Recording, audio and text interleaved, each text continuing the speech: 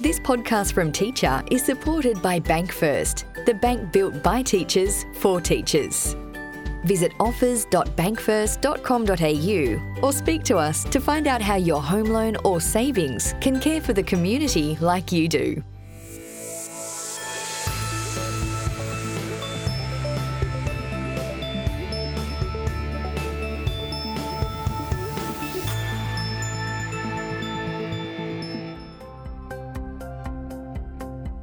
Thanks for tuning in to this episode of Teacher Staff Room, where we catch you up on the latest evidence, insight, and action. I'm Rebecca Vukovic. Video games are a favourite pastime of both children and adults alike, and schools are therefore using them to engage students in their lessons. This month on Teacher, we published a reader submission by Dr. Troy Meston that explored how digital gaming motivates Indigenous learners in primary school. We also sat down with educator Melissa Tyndall to chat about how she tasked her Year 5 and 6 students with designing their own video games. In today's episode, we share highlights from these pieces and explore some of the other podcasts and articles we published this month. There's a lot to cover, so let's jump straight in.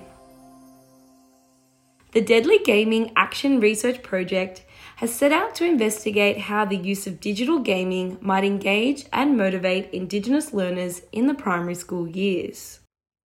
In a reader submission published on Teacher, project leader Dr. Troy Meston shares details of the initiative and some of the early findings. The focus of this initiative investigated how the use of gaming, with PlayStations, Nintendo Switches, and iPads, might engage and motivate learners, generating crossover opportunities into mainstream classroom and learning capabilities, such as literacy and STEM. Here's a quote from the article. Findings highlight students felt empowered to share their expansive knowledge of the digital world.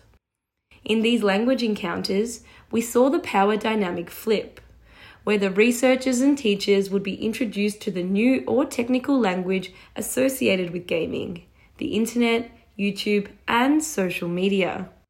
Students also demonstrated leadership, guiding the uninitiated adults through the rigors of device setup, downloading new content, and how to solve tech or connectivity issues. Here's something to think about.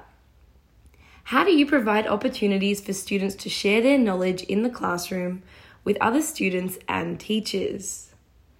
In this pilot, the school's STEM room featured a seated yarning circle, Aboriginal and Torres Strait Islander flags, Indigenous floor mats, and culturally attuned gaming posters. How are you creating culturally safe spaces for your own learners? Still on the topic of gaming, earlier this month we published an article about Year 5 and 6 students from Mid Coast Christian College in regional New South Wales, who were tasked with designing their own video games. We sat down with educator Melissa Tyndall to talk about the process of designing the games from scratch and how it allowed students to explore the 21st century skills of critical thinking, creativity, collaboration, and communication. The students then entered their games into the Australian STEM Video Game Challenge, an annual competition where students participate in coding and design to create a playable game. A key feature of the challenge is collaboration, as students can work in teams of up to 4 participants to complete the video game. Here's how Tyndall describes students working together towards a common goal. They need to listen to each other's ideas and address problems and pitch solutions and decide the best course of action. It's good for those listening skills and talking to each other and working towards that common goal together, because then they get to achieve their goal as a team. Here's something to consider. In your school context, do students have the opportunity to participate in authentic STEM learning activities? Has this enhanced student engagement? How do you allow students to explore and develop the skills of critical thinking, creativity, collaboration, and communication in a hands-on way? Before we jump into our next highlight, here's a quick message from our sponsor. You're listening to a podcast from Teacher Magazine, supported by BankFirst. BankFirst is proudly customer-owned, built by people just like you. Being customer-owned means we can divert our profits to support initiatives you care about, like $750,000 towards grassroots initiatives in schools since 1983. Your BankFirst home loan can get you into your own home and support education for our kids. Visit offers.bankfirst.com.au for more information. Caring for the well-being of students has also been a key topic of interest on Teacher this month. We published 2 really insightful pieces on the topic of bullying that looked at the impact bullying has had on students' well-being. The first I'd like to share was a podcast episode we recorded with Professor Ken Rigby, adjunct professor at the University of South Australia and a leading international researcher in the area of bullying in schools. It covered the changes over the last 20 years in the way schools have understood and dealt with bullying, what incidents may look like in different age groups, signs for teachers to be on the lookout for, and elements of a school anti-bullying policy. Here's Professor Rigby discussing the importance of students knowing and seeing their school's anti-bullying policy. One of the things I did discover, to my horror, was when I asked children, has the school got an anti-bullying policy? Have you seen it? Half the students said, no, we've never seen it. We don't know whether they've got one. That was horrifying. I thought, I asked the teachers, by the way, do you let the students see the policy and so on? Say, oh, yes, of course. But then we asked the students, and it didn't turn out to be the case. Only about half of them, and more in the primary school than in the secondary. The primary schools were more proactive, if you like, than the secondary. It wasn't a matter of little kids not knowing what a policy is, and older children knowing. They simply didn't. There was no effort being made to share the policy with the students. That's so important. Here are some questions you could discuss with colleagues in your next staff meeting. Does your school have an anti-bullying policy? Is the policy shared with all staff? What about parents? Are students aware of the anti-bullying policy and have they seen a copy?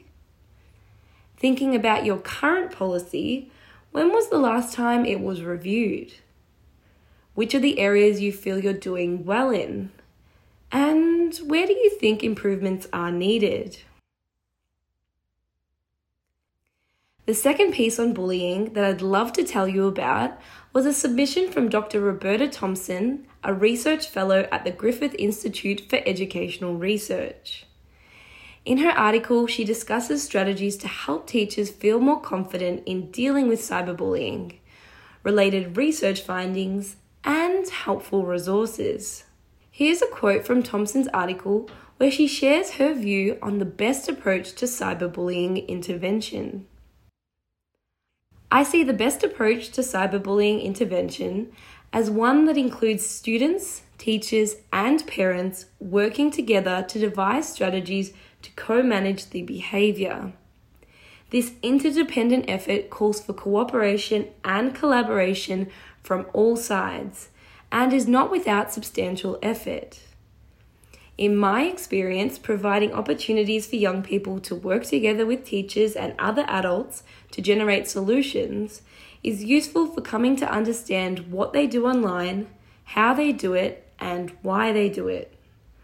With this information in hand, students, teachers, and parents can co-design interventions that meet the local demands and specific needs of students. After reading the article, here are 2 questions to consider. Thinking about the cyberbullying interventions at your own school, do they meet the local demands and specific needs of students? How do you know? That's all for today's episode, and you're all caught up on the latest evidence, insight, and action. Links to all the content and resources I've mentioned will be in the transcript of this podcast, available over at our website, teachermagazine.com. Before I let you go, it would be great if you could take just a few moments to give a rating of our podcast if you're listening to this audio on Apple Podcasts or Spotify. If you're listening on the Spotify app, just click on the 3 dots, then Rate Show. And if you're listening on the Apple Podcasts app, you'll find the rating section by scrolling to the bottom of our podcast channel page. On Apple Podcasts, you're also able to leave a short review for us. Leaving us a rating or a review helps more people like you find our podcast and is a really big support for our team. Thanks for taking the time to support the work we're doing. You've been listening to a podcast from Teacher, supported by Bank First, the bank built by teachers for teachers. Visit offers.bankfirst.com.au or speak to us to find out how your home loan or savings can care for the community like you do.